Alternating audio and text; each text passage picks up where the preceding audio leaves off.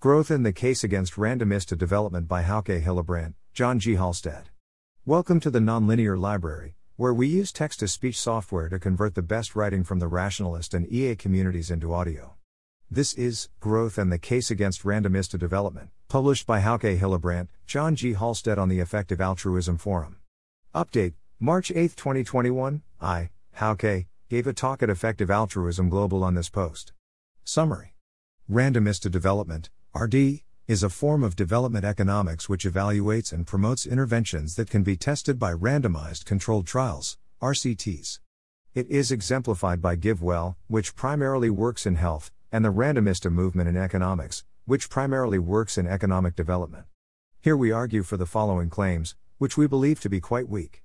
Prominent economists make plausible arguments which suggest that research on and advocacy for economic growth in low and middle income countries is more cost effective than the things funded by proponents of randomista development.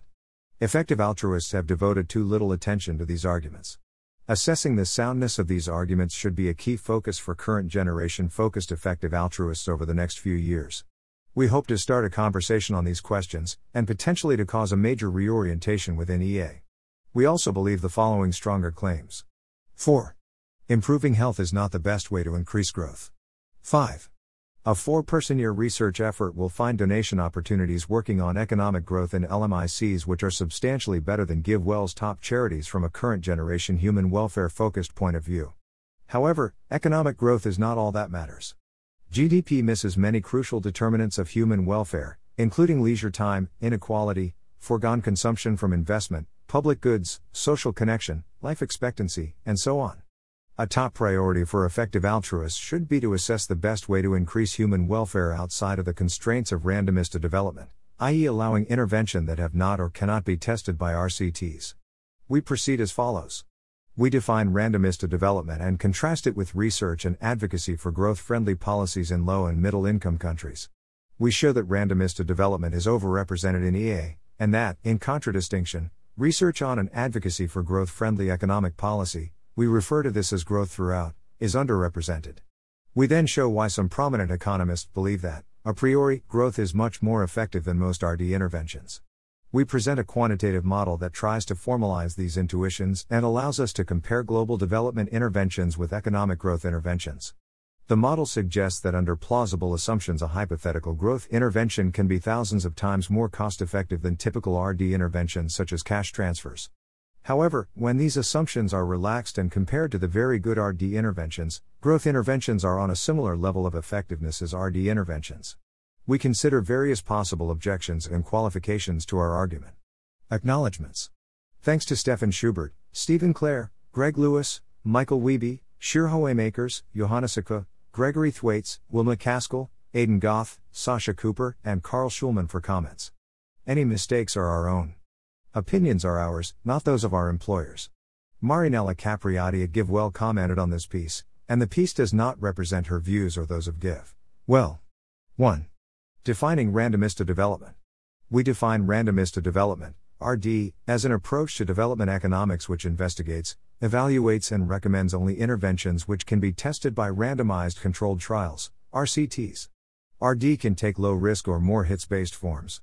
Effective altruists have especially focused on the low-risk form of RD, specifically, directly funding interventions that have been tested by RCTs, such as malaria bednet distributions and cash transfers. However, even within direct funding of such programs, there is significant variation in the probability of success. For example, GiveWell thinks that deworming is a high-risk, high-reward bet with a significant chance of having small effect but some chance of having a large effect.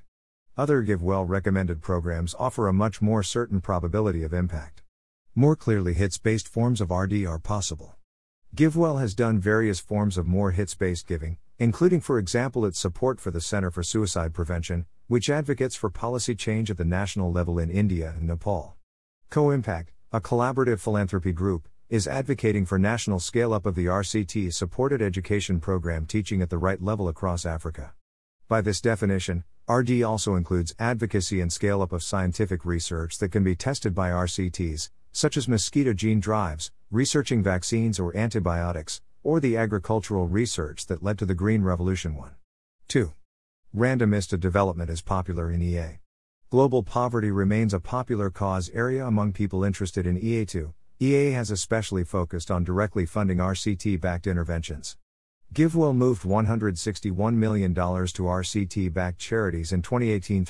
The Effective Altruism Global Health and Development Fund has dispersed most of its funds to charities that directly implement RCT-backed interventions.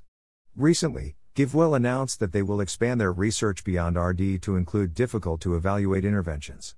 This could include economic growth, though their initial focus is on improving health policy. Nonetheless, as things stand at the moment, most of the EA money in global development focuses on directly funding interventions that can be tested by RCTs. Almost all EAs interested in global development we have met at events like EAG seem focused on directly funding, or working for, organizations implementing interventions that can be tested by RCTs.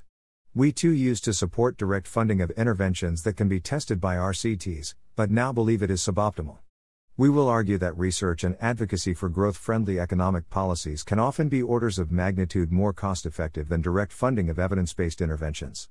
The case against hits-based RD is less clear, and we leave that to future work. The ideas here rely heavily on work by Lant Pritchett of the Blavatnik School of Government in Oxford. However, within economics there is considerable support for similar views, see Appendix 1. 3. The case for economic growth and against randomista development. In this section, we set out 3 arguments for the proposition that research and advocacy for growth is more cost-effective than directly funding interventions tested by RCTs. However, since economic growth is not all that matters, this does not necessarily mean that advocacy for growth is the best way to increase human welfare. To reiterate, we focus on economic growth here, and aim to show that research and advocacy for growth is better than randomista development. However, there may be other ways to cost-effectively increase human welfare outside of the constraints of RD, for example through decreasing inequality or improving the provision of public goods that are not properly reflected in GDP. 3.1. Economic growth explains a substantial fraction of the variance in human welfare today. In this section, we discuss the relationship between income per head and different objective and subjective measures of welfare. Income per head and broad measures of welfare. Today, there is significant variation in income per head across the world. If markets function reasonably well and people are broadly rational, then richer people will buy more goods which have a substantial private good element, 5, such as food, transport, shelter, lighting, electricity, education, healthcare. Therefore, we have strong reasons to think that these large cross-national differences in income per head cause large differences in human welfare due to differential consumption of private goods. This does not mean that GDP is all that matters. The metric of GDP per capita misses some crucial contributors to human welfare, including public goods. Increasing income per head reliably increases consumption of private goods. However, it might not necessarily increase public goods, such as public health interventions, clean air, public safety, electricity grids, sanitation, and so on. Consumption. High levels of investment increase GDP but also constitute foregone consumption, which involves a loss of welfare that is not reflected in GDP. Leisure. High hours worked per capita deliver higher GDP but also constitute foregone leisure time, which involves a loss of welfare that is not reflected in GDP. Inequality. Individuals get diminishing marginal utility from income, so income gains to the better off should be valued less than income gains to the worse off. Thus, holding income per capita and everything else equal, societies with a more equal income distribution must have greater welfare per person. In addition, income and other resources might be positional goods. Perceiving others to be richer might be another mechanism by which inequality might lead to lower overall welfare. This is a difference in welfare that is not captured by GDP. Social connection. Social connection is not represented in GDP statistics but is a major determinant of human welfare. Health. A country can have higher income per head than another, but the lives of its citizens could be worse if they die earlier or suffer greater morbidity. It is therefore interesting to explore how well GDP per capita correlates with more holistic measures of welfare that try to account for these other determinants. There have been numerous attempts to build a more holistic measure of welfare than GDP per capita. In a 2016 paper, Jones and Klenow used measures of consumption, leisure, inequality, and mortality to create a consumption equivalent welfare measure that allows comparisons across time for a given country, as well as across countries. 6. This measure of human welfare suggests that the true level of welfare of some countries differs markedly from the level that might be suggested by their GDP per capita. For example, France's GDP per capita is around 60% of US GDP per capita 7, however, France has lower inequality, lower mortality, and more leisure time than the US. Thus, on the Jones and Klenow measure of welfare, France's welfare per person is 92% of US welfare per person 8. Although GDP per capita is distinct from this expanded welfare metric, the correlation between GDP per capita and this expanded welfare metric is very strong at 0.96, though there is substantial variation across countries, and welfare is more dispersed, standard deviation of 1.51 in logs, than is income, standard deviation of 1.27 in logs 9. GDP per capita is also very strongly correlated with the Human Development Index, another expanded welfare metric 10. If measures such as these are accurate, this shows that income per head explains most of the observed cross-national variation in welfare. It is a distinct question whether economic growth explains most of the observed variation across individuals in welfare. It is, however, clear that it explains a substantial fraction of the variation across individuals. This suggests that, taking this expansive account of human welfare, only so much can be achieved for a country holding its income per head at a low level. For instance, unless a country's income per person is at least a quarter that of the US, then, empirically, its welfare per person can also not be more than a sixth that of the US. Crucially, on the Jones and Klenow welfare metric, most developing countries are substantially poorer than incomes suggest because of a combination of shorter lives and extreme inequality. Lower life expectancy reduces welfare by 15 to 50% in the developing countries Jones and Klenow examine, which implies that global welfare inequality is greater than global income inequality 11, therefore, ensuring evenly shared growth and improved health is also important for human welfare. We do not investigate the best way to do that here, though we think that these goals are best advanced outside of the constraints of directly funding RCT-backed interventions. We will now look in more detail at the relationship between income per head and some other indicators of human welfare. Life expectancy. GDP per capita and life expectancy are correlated. As this chart shows, the life expectancy associated with a given level of real income is rising over time. If economic development were the only determinant of health, countries that get richer would just move along the same curve. Since this is not the case, we can conclude that economic development cannot be the sole determinant of health. Highly efficient public health interventions also play a major role. 60 years of public health improvements since 1950 increased cross-national life expectancy on average by around 8 years. Nonetheless, the graph above shows that GDP per capita explains a significant fraction of the variation in life expectancy across countries. 60 years of sustained growth could shift a country from income per head of $1,000 to $32,500 12. Today, this would be correlated with, though would not necessarily wholly cause, an increase in life expectancy by more than 20 years, on average. Today, almost no countries with income per head above $10,000 have life expectancy below 70 years.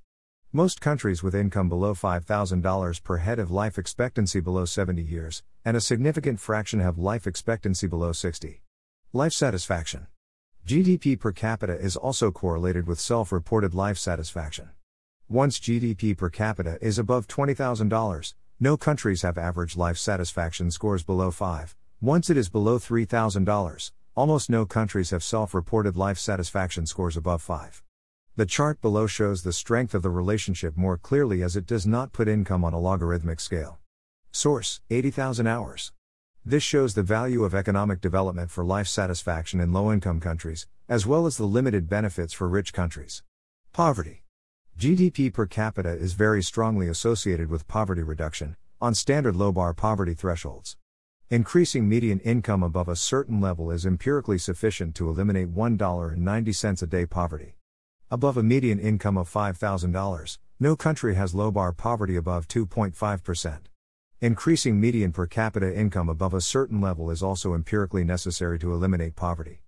No country, but one, has pushed $5.50 per day poverty below 10% without increasing median income above $3,535. 13. GDP and other indicators of welfare. There is also a strong correlation between GDP per capita and other indicators of welfare such as reduced undernourishment, literacy, reduced child mortality, sanitation, economic growth as a driver of progress and the limitations of RD. The foregoing arguments show that GDP per capita is strongly correlated with many objective and subjective measures of welfare.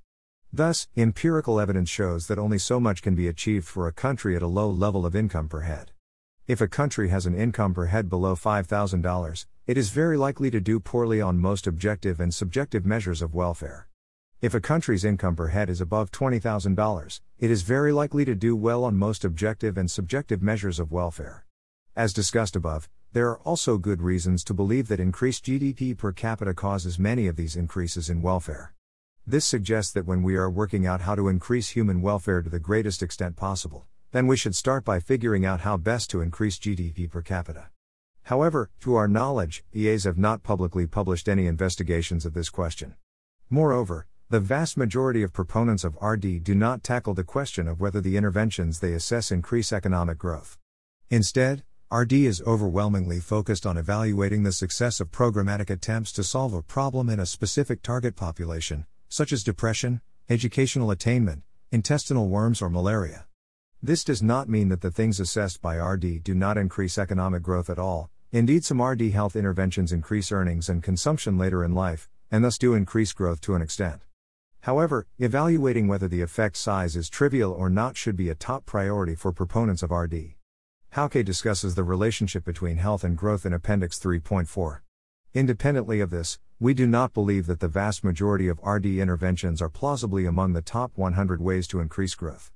For example, it is implausible that direct funding of the following interventions is the best way to increase GDP per capita. 14.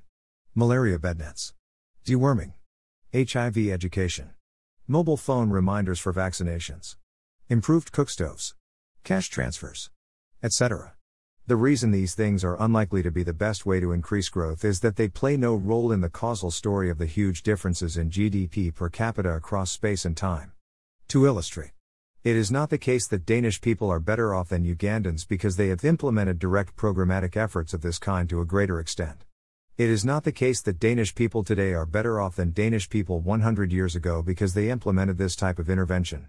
When looking at the huge human welfare gains in China, Indonesia, Vietnam, Singapore, South Korea, and Hong Kong in the second half of the 20th century, no one argues that this was because they engaged in more interventions of this type.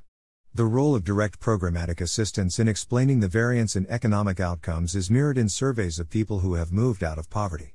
The role of direct NGO programmatic assistance is as small as we would expect, given the above.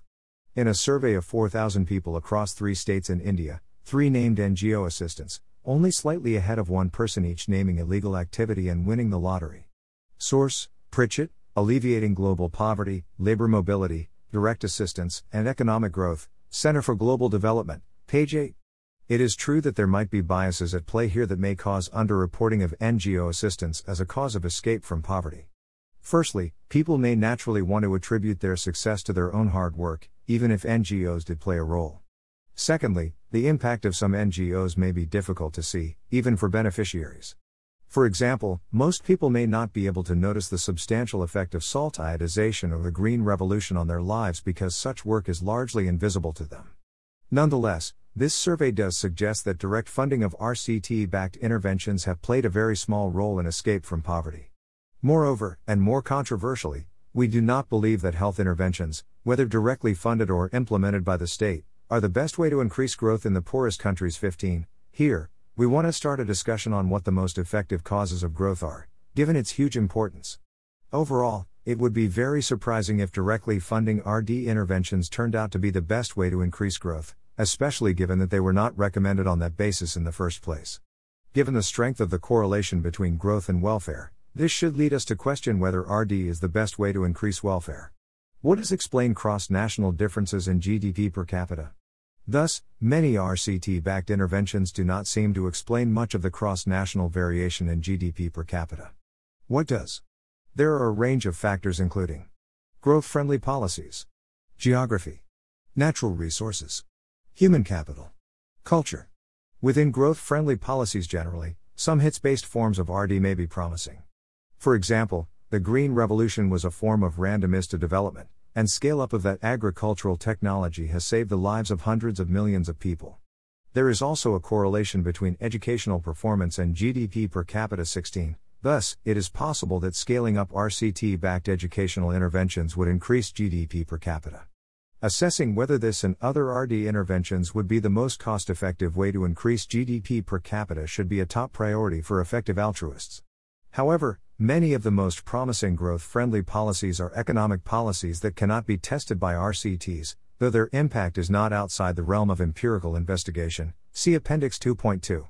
These would include things like infrastructure spending, economic liberalization, Hong Kong, China, trade liberalization, India, exploit-led development and state protection of industry, South Korea, China. As Pritchett writes, development is fundamentally a process of social transformation, markets, and their supporting institutions and organizations, for example firms, are social mechanisms that structure how people cooperate. Governments, and their supporting institutions, for example agencies, are social mechanisms. This social process of national development reliably produces higher human well-being in every dimension. However, no one can reliably and rigorously demonstrate exactly which actions best promote development, as, almost certainly they are contextual and complex, and certainly no one can reliably attribute development to specific organizations, and doing so may, in and of itself, cause less effectiveness. 17. This should lead us to be skeptical about RD. Growth is arguably the major driver of human progress, but proponents of RD rarely argue that the interventions that they recommend do increase growth. Excursus on kinky poverty lines.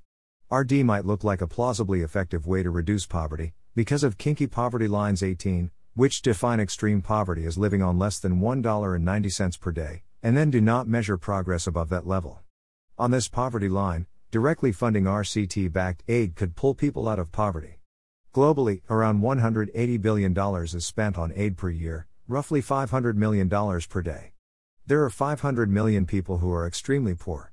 Assuming that all the extreme poor have $1 per day already, we could eradicate extreme poverty through cash transfers. But this would raise their income by around $1 per day. And someone on $2 per day is still very poor even if they are above the kinky $1.90 threshold. Indeed, this poverty line is discriminatory and would never be used for citizens in a high-income country. In the US, the poverty line is $17 per day. 19. There is no reason that such thresholds should not apply to people outside high-income countries. On this more expansive definition of poverty, it is very difficult for direct funding of programmatic aid to lift people out of poverty. Indeed, median income, rather than direct anti-poverty programs at a given level of income, predicts nearly all of the observed variation in poverty, at any poverty line. Source: Pritchett, Randomizing Development, Method or Madness? 2019. Direct anti-poverty programs usually favored by proponents of RD, such as cash transfers, microfinance, or the graduation approach, aim to raise the income of the poor at a given level of national median income. However, differences across the country years in the impact of these targeted poverty programs conditional on the median account for at the very most 1.2% of the total cross-national variation in poverty rates. 20. This suggests that identifying the best direct anti-poverty programs currently being implemented and scaling them up can at most have very limited low-bar poverty reduction benefits, unless these can be shown to increase national median income per head. There is no reason to think that many current RD programs, such as cash transfers or the graduation approach, increase national median income. This is not to say that decreasing inequality is not important. As we saw above, inequality can have large effects on a country's welfare per person. 3.2. The success of the development era. The story of human welfare is well illustrated by this graph. Until 1800, average human welfare was stagnant, but after the Industrial Revolution, living standards exploded. This preceded most development economics. However, the end of the Second World War marked the start of what Pritchett calls the development era, with the end of colonization with the liberation of India, Pakistan, and Indonesia. The founding of the Bretton Woods institutions, the IMF and the World Bank. Truman's four-point plan to provide technical assistance to developing countries. Overall, a concerted effort by economists and sovereign states to increase development. 21.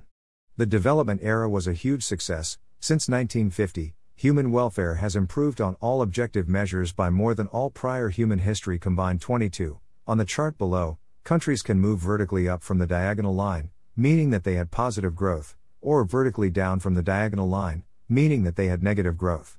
It is important to note that the development era was not all plain sailing and that there have been some major growth decelerations, as we discuss below. Nevertheless, the net effect of the era has been overwhelmingly positive. If things are going so well, why would we start working on a completely different form of development economics? It seems like the best course would be to broaden and accelerate this process globally, and replicate previous successes. Moreover, the failures that do exist seem to make the case for improving our knowledge of growth and the likelihood of policy success. We discuss this in more detail below. RD has moved in an entirely different direction. Instead of replicating this success, it asks, among interventions that we can test with RCTs, what is most impactful? In the wake of the period with by far the greatest progress in human welfare of all time, this change in strategy is difficult to justify. As a way to guide the comparison with RD, it is interesting to compare this progress with the estimated effect of deworming. Of GiveWell's top charities, Deworm the World is estimated to offer the most cost-effective way to improve economic outcomes for the very poor. But given the story above, it would be very surprising if this was the case. Differences in rates of deworming explain a minuscule fraction of the variation in individual economic outcomes across the world. No one argues that deworming is among the top 1,000 causes of the huge economic transformation documented above. Moreover, given that GiveWell estimates that deworming has similar impact on welfare, broadly conceived, to their other top charities, this should lead us to question whether their other top charities are the best way to increase human welfare, broadly conceived. 4. Cost-effectiveness analysis, RD versus growth. Though growth is a major determinant of human welfare today, it does not follow that research and advocacy for growth and national development are more cost-effective than RD interventions. While the payoff might be large, the probability of influencing policy, or the probability that you know better than policymakers, might be low enough to make the expected value of such work lower than RD. Pritchett has a convincing response to this argument. He compares a popular form of RD, the graduation approach, with research on advocacy for growth. The graduation approach. The ultra-poor graduation program gets people out of extreme poverty via livelihood training, productive asset transfers, consumption support, savings plans, and healthcare. It is one of the most well-tested and impactful direct anti-poverty programs. Founders Pledge research suggests that Bandhan, a charity carrying out the graduation approach, is 5x as cost-effective as cash. GiveWell estimates that Malaria Consortium is 15.8 times as cost-effective as cash. Thus, it seems fair to roughly assume that Malaria Consortium is around 3 times more cost-effective than the graduation approach. A range of RCTs in different contexts have shown that the graduation approach raised year 3 incomes in 5 out of 6 study sites.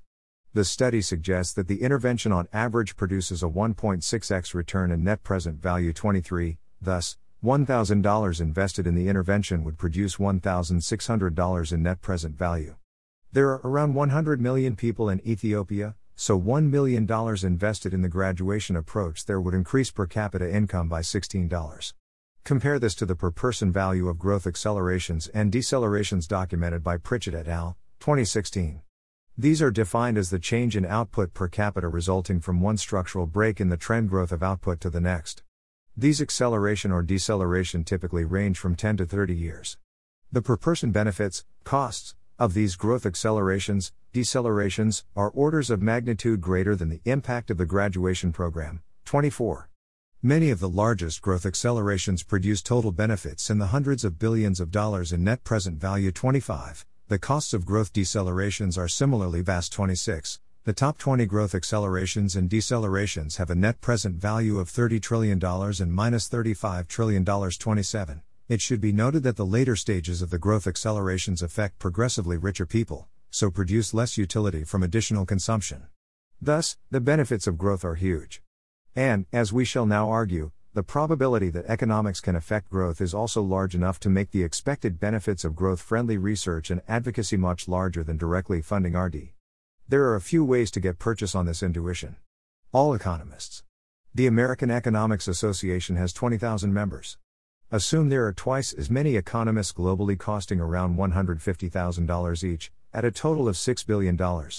Suppose this was constant for 50 years and hence it cost $300 billion to sustain the modern economics profession from 1960 to 2010. To be better than the graduation approach, the economics profession would need to have produced expected benefits in excess of $300 bn 1.6 equals $480 billion in NPV. China's growth acceleration from 1977 onwards produced $14 trillion NPV in cumulative economic output.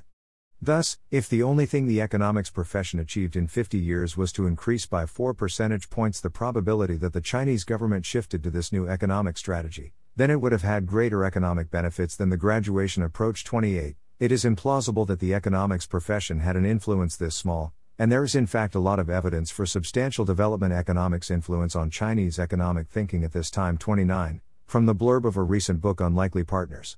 When Mao Zedong died in 1976, his successors seized the opportunity to reassess the wisdom of China's rigid commitment to Marxist doctrine. With Deng Xiaoping's blessing, China's economic gurus scoured the globe for fresh ideas that would put China on the path to domestic prosperity and ultimately global economic power.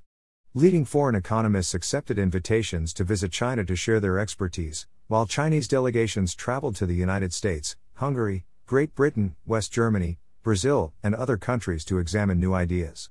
Chinese economists partnered with an array of brilliant thinkers, including Nobel Prize winners, World Bank officials, battle-scarred veterans of Eastern Europe's economic struggles, and blunt-speaking free market fundamentalists. Moreover, this does not count the influence the profession had over all of the other growth accelerations and avoided decelerations.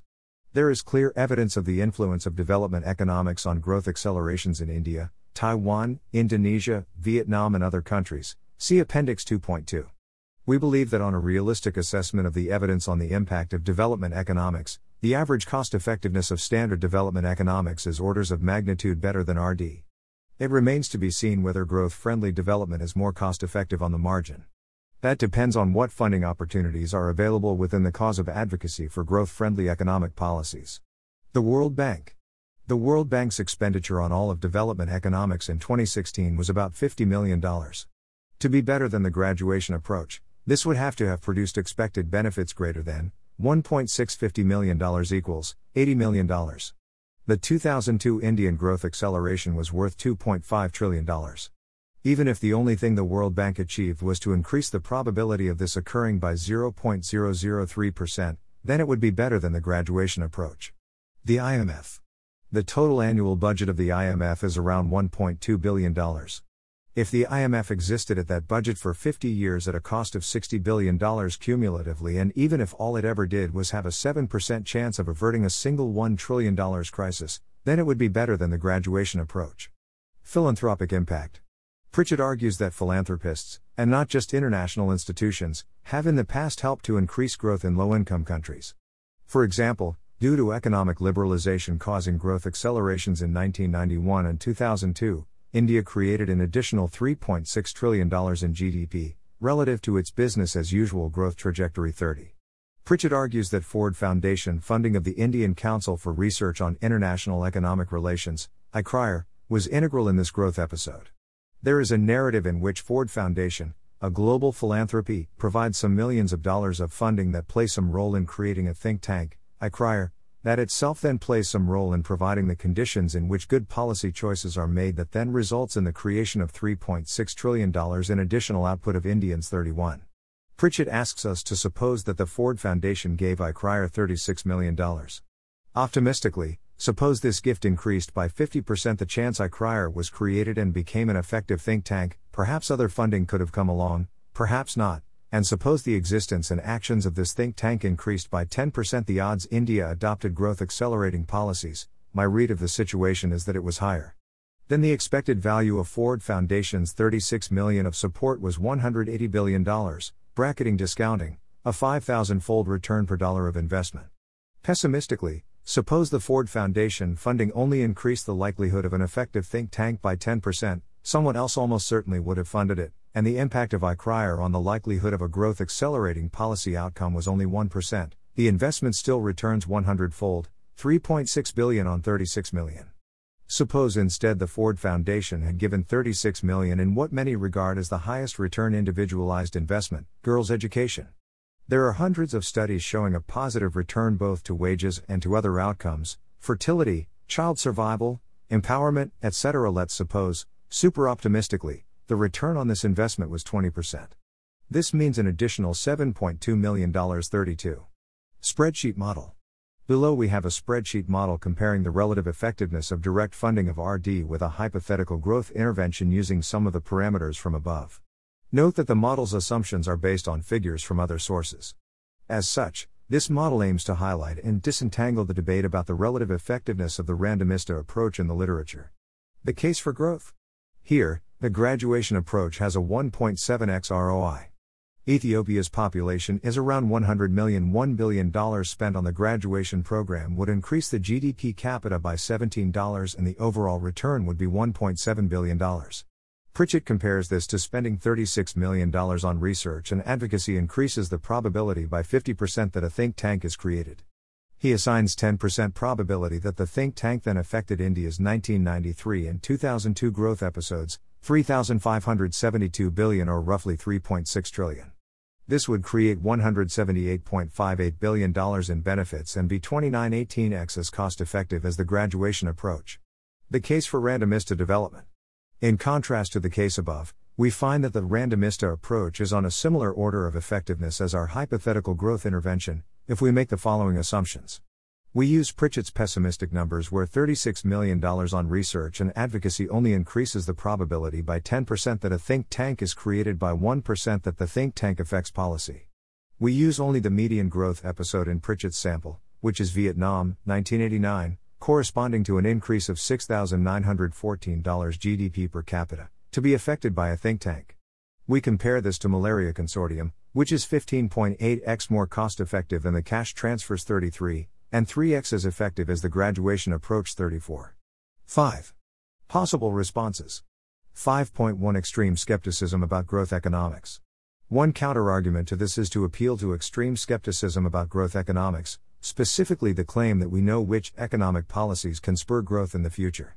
For example, Chris Blattman, a prominent randomista, argues that the argument that advocacy for economic growth has to be made partly on faith, because it is very, very difficult to connect the salary of a growth economist to somebody's life being better off in 40 years 35. Banerjee and Duflo make a similar argument in How Poverty Ends in Foreign Affairs, essentially arguing that we know very little about how to increase growth. The first thing to say about this argument is that evaluating it should be the focus of significant research attention from effective altruists working to reduce global poverty. Within EA funding alone, there is greater than $150 million per year at stake in the choice between advocacy for growth and RD. If the case against growth relies on such a controversial claim, then assessing that claim should be a top priority in EA. In spite of this, to our knowledge, this question has received no publicly published attention from the EA community. There are some arguments for the extreme skeptic position. The Industrial Revolution in England happened before the vast majority of development economics, and the cause of the Industrial Revolution is still a subject of active debate in the field. 36. However, as we have argued above, the development era had started by 1950. The extreme skeptic view outlined above implies that though in the last 70 years, we have witnessed more economic development than all prior human history combined, the deliberate and prominent efforts of economists had no effect on this happening. This is prima facie implausible. It is worth here quoting Pritchett at length. This argument is at odds with commonly accepted interpretations of events in a number of countries. 1. There are a number of countries, for example China, India, Vietnam, Indonesia, that said, 1. Based on our reading of the existing evidence, including from economists, we are going to shift from policy stance X to policy stance Y in countries that accelerate capital. 2. These countries there is in fact growth relative to business as usual, as measured by standard policy methods. Pritchett et al. 2016. One had to be particularly stubborn and clever to make the argument. Politicians changed policies to promote growth based on evidence and then there was growth, but this was just dumb luck.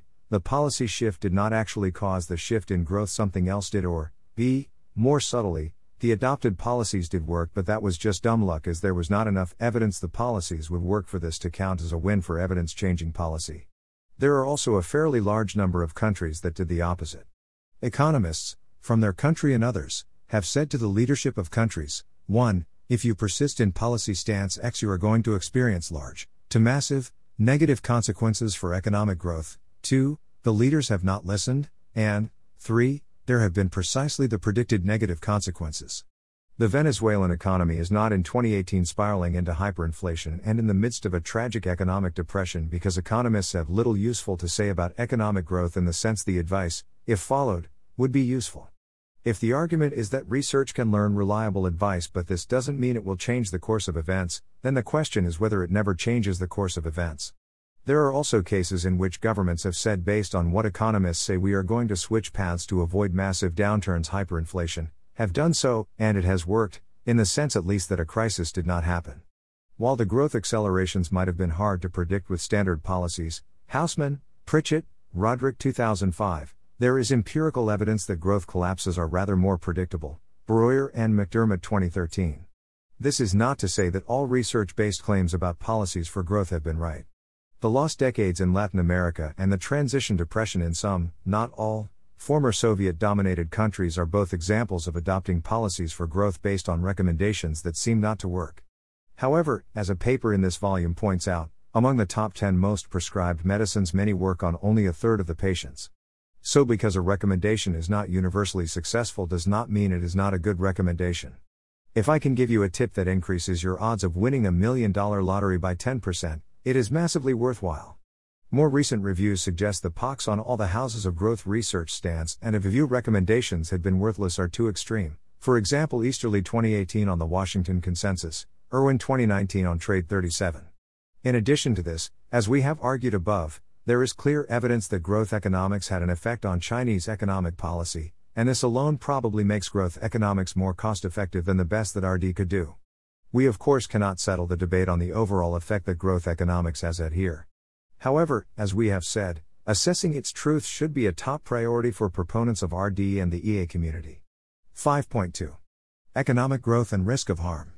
One other criticism of advocacy for growth is that it involves substantial risk of harm.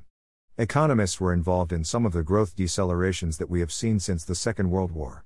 The risk of harm is indeed a downside of advocacy for growth against RD. Several things may be said in response to this. Firstly, this in effect concedes the argument against the extreme skepticism outlined above that development economics does influence national policy, and is therefore potentially high leverage. One cannot both claim that advocacy for growth-friendly economic policies has no effect on policy or on growth and also that it involves unacceptable risk of harm. Secondly, RD also involves the risk of harm. For example, there was recently controversy about whether Give Directly's cash transfer program in the past imposed harm on non-recipients. 38. Thirdly, the historical record since 1950 suggests that the net expected gains from advocacy for growth have been very large, even if they have sometimes involved harm. One could respond that we ought to avoid interventions risking substantial harm, even if the expected value of the intervention is higher than all others. If this is the ethical assumption underlying RD, then it should be made explicit going forward. Finally, we are here arguing for high-quality effective research on how to encourage growth, and advocacy for that research. If such research could prevent harm being done by international institutions or others, then there is good reason to think, per the cost-effectiveness argument above, that doing such research would be better than RD. Preventing, at reasonable cost, just one error by the IMF or the World Bank would have expected benefits far in excess of RD. Moreover, if harm minimization is the ethical aim, then research on how to prevent bad growth policy looks highly promising. Economists have been studying growth, created models of how countries grow, created a field of growth diagnostics, which uses historical and quantitative analysis to determine the causes of growth with the view of predicting growth bottlenecks on a country-by-country basis, and make concrete policy prescriptions to cause growth, or prevent deceleration. Hauke discusses this in Appendix 2. 5.3. Is there anything to fund? Another counter-argument is that there are limited funding opportunities for philanthropists and that the space is already crowded with states and NGOs, which usually aim to increase growth. Three things may be said in response. Firstly, establishing the truth of this claim should be a top priority for EAs who are focused on reducing global poverty. EAs are now moving more than $100 million every year in this space, so evaluating a crucial consideration such as this is of paramount importance.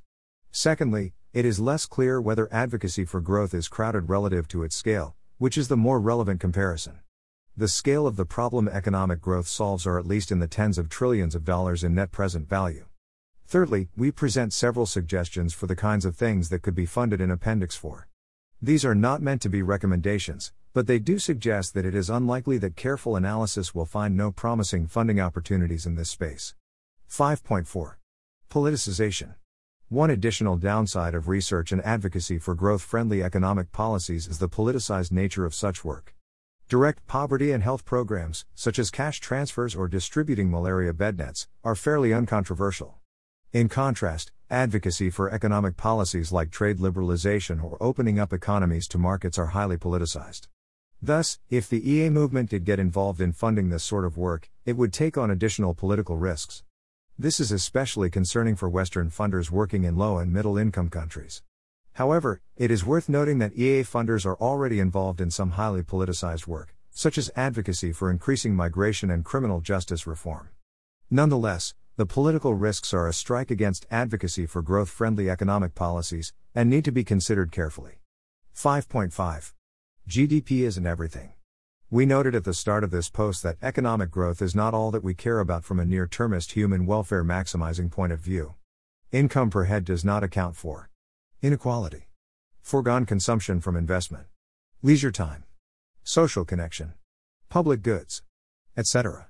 To take the example of public goods, some public goods are at best weakly correlated with GDP per capita. For public good provision, two factors are crucial: the responsiveness of the polity, i.e. how democratic it is, and state capacity. Pritchett has shown that environmental quality correlates well with measures of state capacity and responsiveness of polity. 39. To give another example, measures of personal safety do not correlate strongly with income per head or state responsiveness, but do correlate with state capacity. 40. Pritchett constructs a broad measure of national development that includes income per head, polity responsiveness and state capacity. National development, thus defined, is extremely strongly correlated with subjective and objective measures of well-being. 41. At a given level of national development, a country can only increase welfare modestly, whereas increasing a country's level of national development can increase welfare substantially. In sum, while we have focused on GDP here to make the case against RD, growth is not everything. Accounting for inequality, leisure time and consumption is crucial, as is accounting for the provision of public goods, which is best ensured by a responsive and capable state. Assessing the best way to improve these things, outside of the constraints of RD, should also be a priority for effective altruists. 6. Conclusion. Economic growth has been a major driver of human progress so far. In spite of this, within global development, EAs have largely ignored the question of how to increase growth. Instead, they have focused on promoting, directly funding the best interventions that can be tested by RCTs. There are plausible arguments which suggest that focusing on growth could be substantially more cost-effective than this dominant approach. This question should be the subject of significant attention from EAs working on global health and development. This is a crucial consideration, which could cause a major shift in our view of interventions. 42.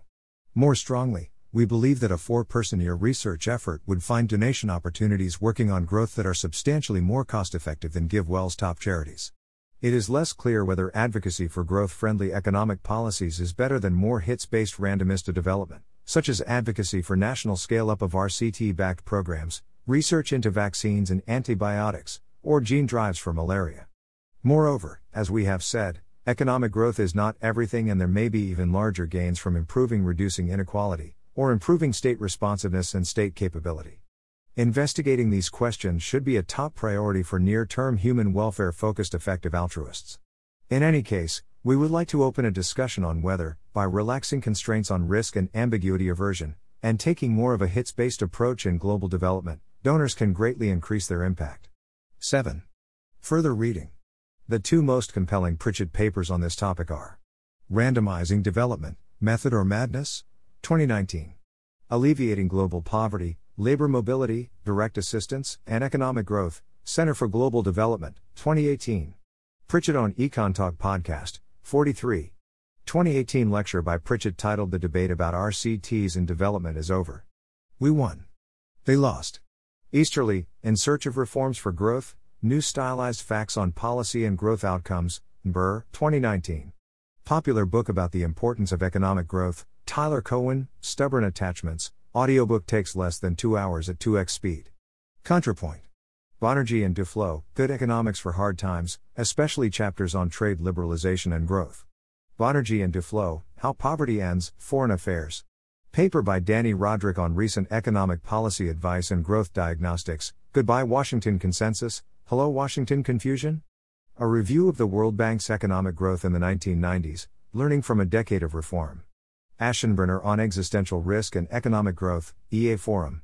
Joan Gass Thesis, written under Lant Pritchett, What's the Best ROI of International Development Talent? How to Make a Difference with Your International Development Career. 8. Hauke's Appendices. Hauke has written some appendices to this document, but these do not necessarily represent John's view. 9. References. 1. However, the hits-based version of RD does raise questions for proponents of RCT-focused development. Advocacy campaigns for evidence-based interventions cannot be tested by RCTs, but few proponents of RCTs would take this to be a reason not to do such campaigns. Why then should evaluability by RCTs be a condition on other interventions? 2. Which cause is most popular depends on cause categorization, and most surveyed EAs seem to be long-termist in some broad sense. EA Survey 2018 Series, Cause Selection January 18, 2019, EA Survey 2018 Series, Cause Selection. Accessed October 29, 2019.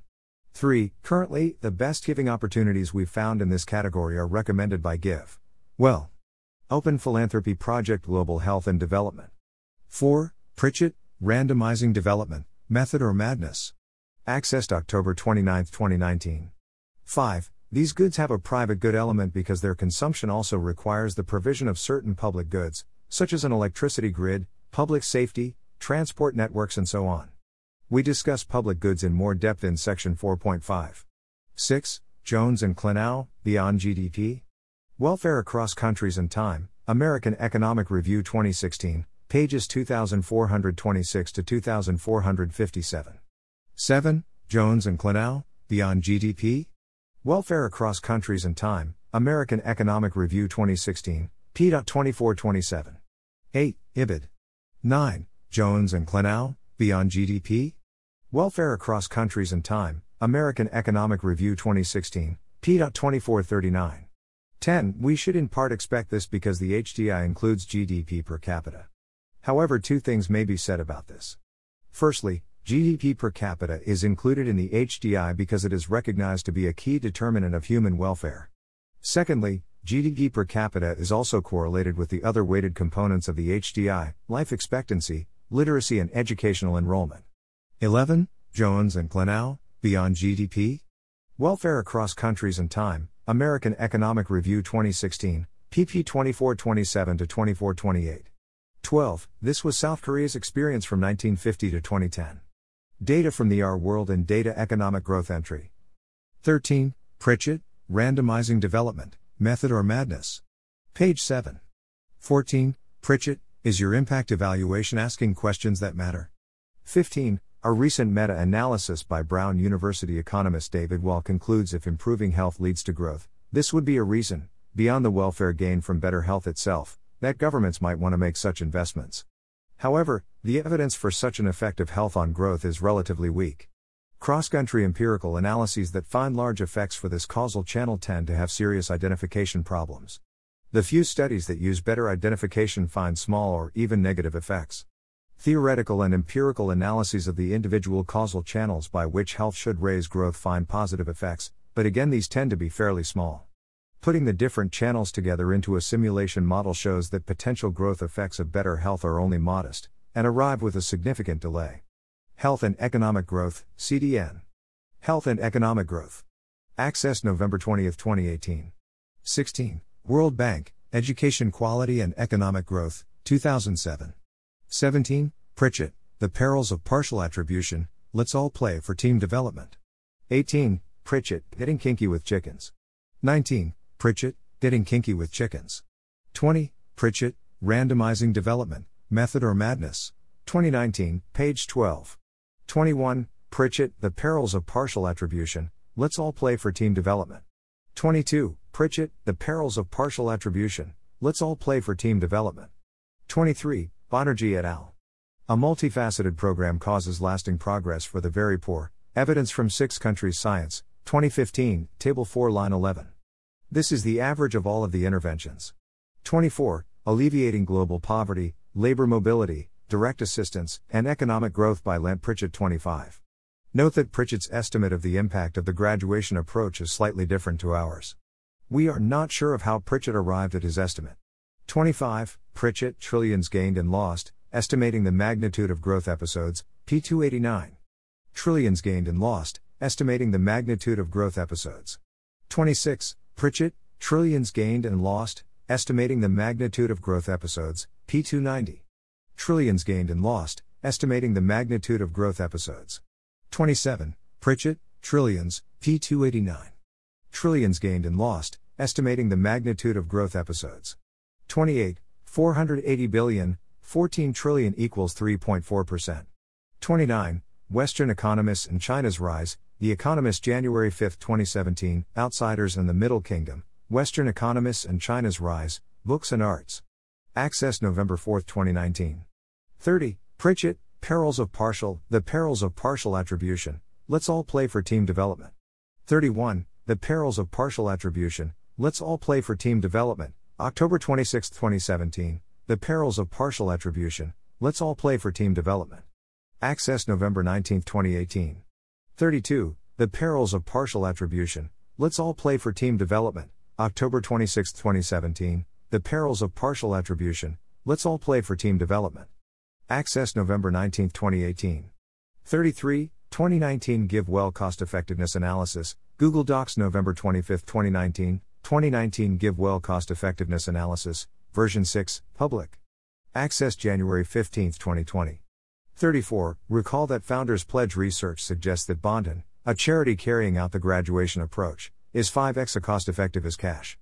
GiveWell estimates that Malaria Consortium is 15.8 times as cost effective as cash.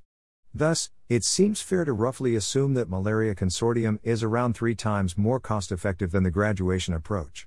35. 2 Views on Fighting World Poverty, Chris Blattman March 28, 2017, 2 Views on Fighting World Poverty. Access November 7, 2019. 36. Gregory Clark, A Farewell to Alms, A Brief Economic History of the World, Princeton University Press, 2009. 37. Pritchett, Randomizing Development, Method or Madness? 2019, p. 23-24. 38. Burke-Osler, Most Good You Can Do. But for whom? World Bank Blogs, October 2018. 39. Pritchett, Randomizing Development, Method or Madness? Page 17. 40. Pritchett, Randomizing Development, Method or Madness? Page 17. 41. Pritchett, Randomizing Development, Method or Madness? Page 14. 42. Crucial Considerations in Wise Philanthropy, effective, July 9, 2014, Crucial Considerations in Wise Philanthropy. Access November 6, 2019. 43. Lant Pritchett on Poverty, Growth, and Experiments, Econlib, Econ Talk 22nd of May. 2017, Lant Pritchett on Poverty, Growth, and Experiments. Access November 6, 2018. Thanks for listening. To help us out with the Nonlinear Library or to learn more, please visit nonlinear.org.